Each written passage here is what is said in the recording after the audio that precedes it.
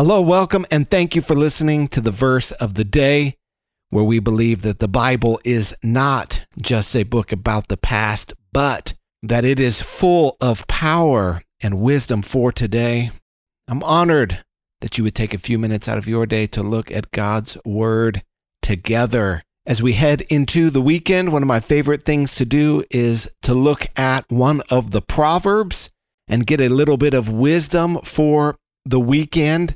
And so today's verse for May the 8th, 2020 is Proverbs chapter 4, verse 23, and it reads, "Keep your heart with all vigilance, for from it flow the springs of life." Now, this is a very important verse and really a powerful truth for all of us to meditate on, to think on, and to do even more than that, and that is to put it into practice in our lives. So what does it mean to keep your heart? Well, the word here is the word guard, to be on guard with what you allow to enter into your heart. That's the seat of who you are. That's the center of who you are. It is your soul, your mind, your will, your emotions, that we must guard what we allow to enter into our thoughts. We must guard what we allow to influence our emotions.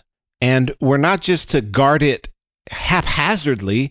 He quantifies guarding your heart with the word vigilance, that we are to guard our hearts with all vigilance. And it's the picture of a man who's guarding a prison.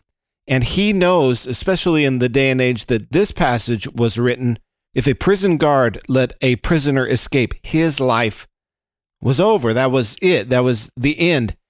And so the seriousness here is it is a life and death situation. And a prison guard is trying to keep bad people from getting out. And in the same way, we're to be guarding our hearts from allowing bad things in. This is something that is a 24/7 job. We can never let our guard down for what we allow to enter into our soul. It's intentional. It's with discipline. This is where the writers in the New Testament say things like, be sober-minded, be watchful, be on guard. Why? Why is this so important? Well, he says that the reason why is because from your heart, what flows from it is your life, all the issues of your life, or the springs of life, as he puts it. That if you allow certain things to get into your heart, into your thoughts, into your emotions, it will poison your heart.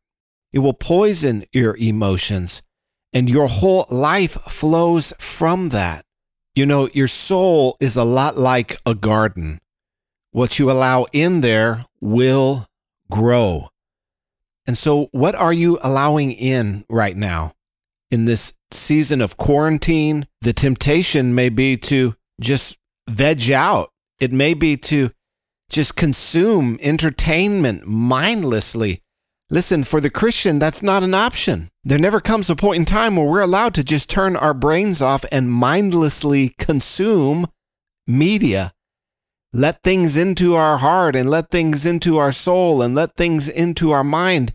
No, the Bible says we're to have the mind of Christ, that Jesus should be governing these things and dictating these things to us through his word, not some Hollywood producer or some talking head on a news station or whatever Aunt so-and-so is sharing on Facebook. I think this is incredibly important for us in this time when there is just so much nonsense being passed around and floating around online. Conspiracy theories, the coronavirus was this or that, or Dr. Fauci this or that, or Trump this or that. It's like, oh my gosh, people, can we just tone it down a little bit? Why is it that we're so preoccupied with things that we have no control over no influence over? Why are we allowing these things to get into our heart, dominate our thought life, influence our emotions? Stop it. This is not what the people of God are to be about. We're to be about expanding the kingdom of God. We're to be about the Great Commission. We're to be about loving God with all our heart, our soul, our mind, and our strength, and loving our neighbor as ourself. And please do not try to convince me that sharing insane YouTube conspiracy theory videos is loving your neighbor. My gosh, it is not. And yes, I understand the irony that you are probably listening to this verse on social media, Instagram or Facebook or some podcast. I get it. I get the irony in it. But God's people need to wake up. Stop being influenced by Lord knows what. Allow yourself to be influenced and governed by the word of God. Proverbs 1:7 says it's the fear of the Lord that's the beginning of knowledge. It's not having the inside track on where the coronavirus came from. Could we get back to some awe and wonder at who God is, King of Kings, Lord of Lords, sovereign, ruler over all things? Could we get back to magnifying him in our lives, exalting his name, proclaiming his name? Listen, I understand why the world would be preoccupied with these things. They have no hope. They have nothing else to hold on to.